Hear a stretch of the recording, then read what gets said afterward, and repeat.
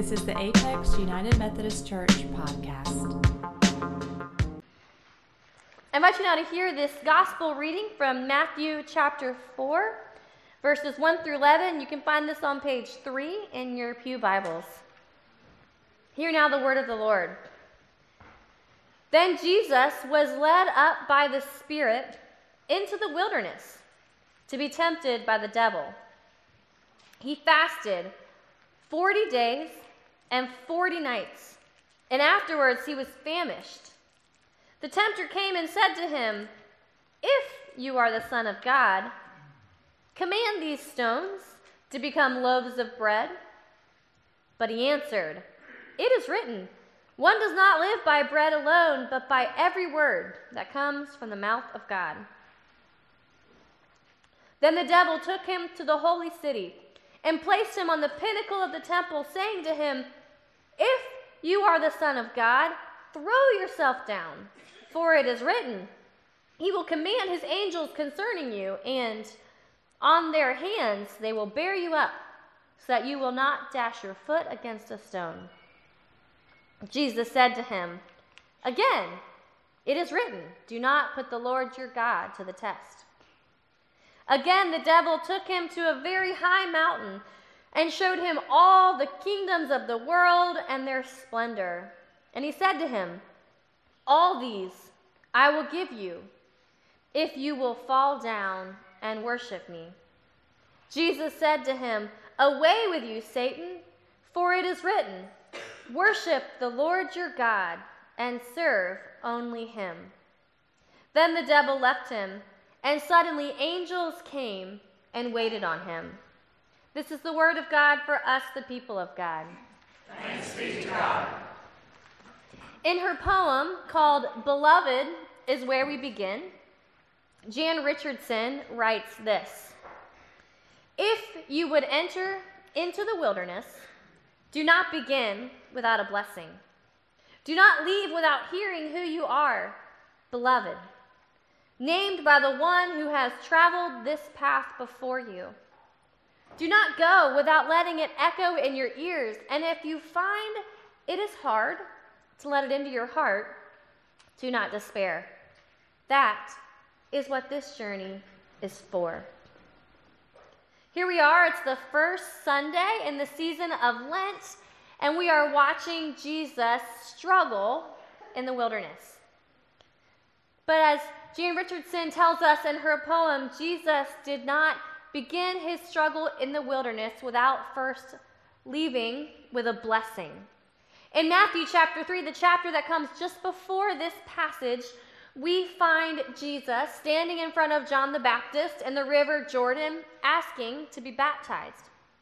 And once John baptized Jesus, he came out of the water, and in a moment of heavenly glory, the heavens opened, the Spirit of God descended upon him, and the voice of the Father from heaven said, "This is my Son, the beloved, in whom I am well pleased." It was a profound moment of naming, of claiming, so that there was no doubt that Jesus was God's beloved Son, that he was destined to do great things.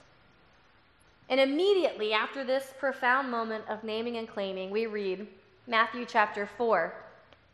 Then Jesus was led by the Spirit into the wilderness to be tempted by the devil.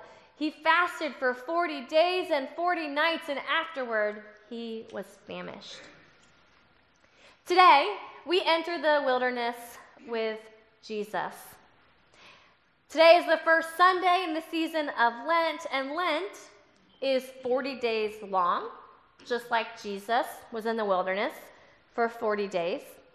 Lent is a time when we are invited to practice self-denial, to focus on prayer, on our relationship with God, just as in the wilderness, Jesus fasted and prayed. You see, the season of Lent is designed to mirror Jesus' time in the wilderness. Which makes us ask why. Jesus' time in the wilderness was not a pleasant one, so why would we intentionally follow him into it? Well, here's why. Because Jesus' time in the wilderness gave him the opportunity to refine and strengthen who God called him to be. Jesus' time in the wilderness prepared him by strengthening and refining those parts of him that God was sending out into the world to save the world. Likewise, Lent invites us into the wilderness so that we can also have the opportunity to refine and strengthen who God made us to be. So let's talk about this word wilderness, because it means different things to different people. My brother is an outdoorsman, so when he hears the word wilderness, he thinks of adventure and peace in nature. Others of us hear the word wilderness, and we think of bugs, and we think of danger, and we think of no running water, and we'd rather have our adventures inside. So laying aside our own personal preferences for wilderness, it does us well to remember that wilderness holds a very special place in the history of our faith. Moses met the burning bush in the wilderness. There, God commissioned him to save God's people. The Israelites wandered the wilderness for 40 years. Again, that number 40. And it was a season of training so that they could be prepared to be God's faithful people when they took the promised land. Moses fasted and prayed alone for 40 days, again that number 40, on Mount Sinai before God gave him the 10 Commandments. The prophet Elijah fasted and prayed in the wilderness for 40 days when he was fleeing from danger, and there he heard God's still small voice commissioning him for ministry. I could go on and on about all these holy moments that happen in the wilderness. In Scripture, the wilderness is both a place of danger and self-discovery, a place of testing, and a place of refuge. But here's what's important to notice. Every wilderness moment in Scripture is a moment when God is uniquely present. God is uniquely present in the wilderness in ways that God isn't present at other times. In her book, Braving the Wilderness, Brené Brown writes this about wilderness. Theologians, writers, poets, and musicians have always used the wilderness as a metaphor to represent everything from a vast and dangerous environment where we are forced to navigate difficult trials to a refuge of nature and beauty where we seek space for contemplation. What all wilderness metaphors have in common are the notions of solitude, vulnerability, and an emotional, spiritual, or physical quest. Indeed, that's what we find in Matthew chapter 4. Jesus is on an emotional, spiritual, and physical quest to prepare him for the 3 years of ministry ahead of him, for the death that he will die to give life to the world. So as we begin Lent, I invite you to join Jesus on this emotional, spiritual, physical quest so that you too can be strengthened for the life and ministry to which God is calling you. Now, some of us may be in the wilderness right now because life has been very difficult. You may be in the wilderness of grief, the wilderness of doubt or fear or loneliness or regret. And if you find yourself in the wilderness today because life has been hard, here's what I want to say. Remember that God is uniquely with you in the wilderness. Remember that God is uniquely with you, and that with God you can use this season of wilderness to train your heart and your faith so that you can emerge from the wilderness stronger and more rooted in God than when you went in. Some of us today don't feel like our life is a wilderness at all. Some of us are smooth sailing and everything feels fine.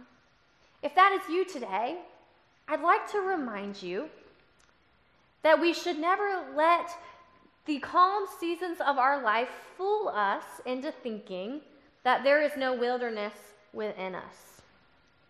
All may look tame on the outside, but on the inside of our hearts, surely there are places that are wild and dangerous, places that God is calling you to refine. Lent is that season which you are invited to go to those wild, dangerous, desolate places within you so that God's blessing, God's calling, God's love can reign even there.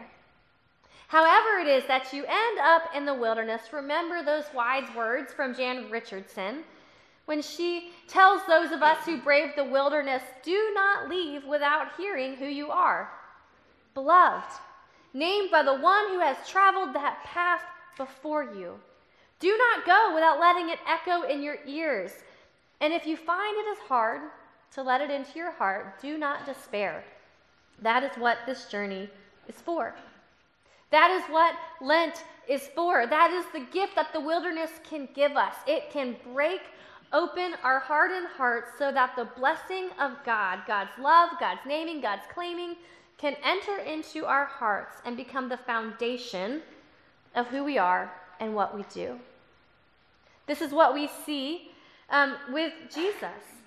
When Jesus came out of those baptismal waters, he was publicly claimed as God's son.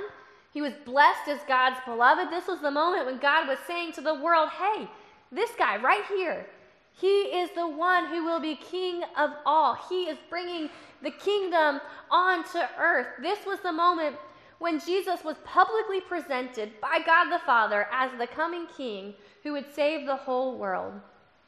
But before Jesus could do his first kingly act, he was led into the wilderness where he was tested. And he was tested so that he could reveal just what kind of a king he would be. Would he be a king who is power hungry or greedy or selfish like the other kings the world had known, or would he be different?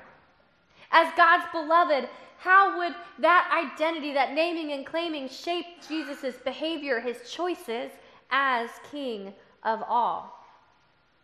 So that's what we see happening here in Matthew chapter 4. Jesus' first test of kingship is a showdown with Satan, who is presented as evil personified. Satan is presented in the story as the ruler of this world in its current form, and he faces off with Jesus, the ruler of the kingdom of God, the world to be. Satan came to Jesus when he was famished after fasting for 40 days and 40 nights, and he said, "If you are the Son of God, turn these stones to bread." And Jesus refused, quoting Scripture, saying he only needs the bread of God. Then Satan placed Jesus high on the pinnacle of the temple and dared him to throw himself off. And he said, "If you are the Son of God, Scripture says angels will save you." But Jesus quotes Scripture right back and says he will not test God. Finally, Satan showed Jesus all the kingdoms of the world and promised him all the power and glory and riches therein if he would just bow down and worship. To which Jesus said, "Go away." And then he quoted Scripture saying that one should worship God alone. Now, there are so many ways that you can talk about the temptations. There's so much wisdom we can draw upon these words. But what I want us to notice today is that all of these temptations revolve around power. All around how Jesus will use his power as the king of the kingdom. In the first one, Satan wants Jesus to use his power to satisfy his own needs. Turn these stones to bread. It was the test to see if Jesus would be selfish as a king, or if he would trust for God the Father to provide. In the second temptation, Satan wants Jesus to use his power to show off how valuable he is. Throw yourself down, let the angels take care of you. It was a test to see if Jesus would use his power for self-advancement, for show, to impress people. And in the third temptation, Satan wants Jesus to defy God the Father so that Jesus could have power on his terms, not on the kingdom's terms, so that he can have all the kingdoms of the world and all the riches within it, all the worldly power that comes with it. It was a test to see if Jesus would be true to the kingdom of God, true to God the Father, or if he would become a rogue son and forsake God for the kingdom of the world. Jesus didn't just pass these tests. As he overcame these tests, he revealed his true character. He revealed the very heart of God. Jesus showed us not only what his kingship would be like, but what it meant to be God's beloved. It's to be self-controlled, to be faithful to the will of God the Father, to put God before self, to be uncompromising in the face of evil. It's to be committed to using power for the good of all, not for the benefit of self. That's what it means to be God's beloved. That is what the wilderness revealed and honed in Jesus. Which begs the question for us: how are you living out your identity as God's beloved? When you face the tests of this world, how are you living as God's beloved? Are you self-controlled? Are you faithful to the way of God when the ways of this world look so much more appealing? Are you uncompromising in the face of evil? Do you even recognize the evil around you, those forces that create injustice, that spur on hatred, that tear down and beat up and destroy the love and hope within us? If you're anything like me, the answer to these questions is yes and no. Sometimes I am self-controlled. Sometimes I can put God's will above all else. Sometimes I am uncompromising with evil, but other times the ways of the world pull me away from that commitment to God. I suspect that many of us are like that, which is why we need the wilderness of Lent. Because in these 40 days, we are invited to pay attention to how we are living out our identity as God's beloved. We are invited to pay attention to how we respond to the tests of this world, how our faithfulness and our devotion to God and God's kingdom hold us up when we are charmed by the kingdom of this world. And we can learn a lot from Jesus in his testing. Notice how Jesus responds to the tests of Satan. Jesus responded to the whispers of Satan with the words of Scripture. He was able to stay true to who God called him to be because he could counteract the words of Satan with the Word of God. One of the best spiritual practices that we can do during the season of Lent is to memorize Scripture. It's one of the things that we do as a kid. We maybe did at camp growing up, and then we leave it behind in adulthood. But there's something really powerful about memorizing Scripture in adulthood. Those who memorize Scripture find that it becomes a part of their stream of thought. It becomes a part of their identity, a part of their heart. When you memorize Scripture, it gets imprinted on the core of who you are so that it's always present in your mind, in your heart, in your life. And so we need to reclaim this practice of memorizing Scripture. And I encourage you this week to pick a verse or two or three that really speak to you and practice memorizing it. Read it in the morning, read it at noon, read it before you go to bed, and let those words just tumble around in your head all day. Let them shape your thoughts and your choices. You'll find that memorizing Scripture is one way that we can stand firm in our tests, in our wilderness moments, as Jesus did in his. And if you remember, at the end of Jesus' testing, Scripture tells us that angels came and took care of him, bringing him relief and strength and comfort. They came and ministered to him. And I think you'll find that as you memorize Scripture, the words of Scripture will come to you in your moments of need and will minister to you in those times of testing, just like the angels did for Jesus. Those words will come to you when you need them. They'll surround you with comfort and peace. They'll offer you a feast for your heart so that you might be strengthened and guided. Scripture is the best companion for us as we journey through the wilderness that we face. So as we begin this season of Lent, as we face the wilderness within us, the wilderness around us, I want to leave you with the full poem, Jan Richardson's full poem called Beloved is Where We Begin. And I offer it to you today as a prayer, that throughout these next 40 days, you will have the courage to brave the wilderness wherever you find it and emerge on Easter strengthened and renewed in your identity as God's beloved and your calling as a child of God. Beloved is where we begin. If you would enter into the wilderness, do not begin without a blessing. Do not leave without hearing who you are, beloved, named by the one who has traveled this path before you. Do not go without letting it echo in your ears. And if you find it is hard to let it into your heart, do not despair. That is what this journey is for. I cannot promise this blessing will free you from danger, from fear, from hunger or thirst, from the scorching of sun or the fall of the night.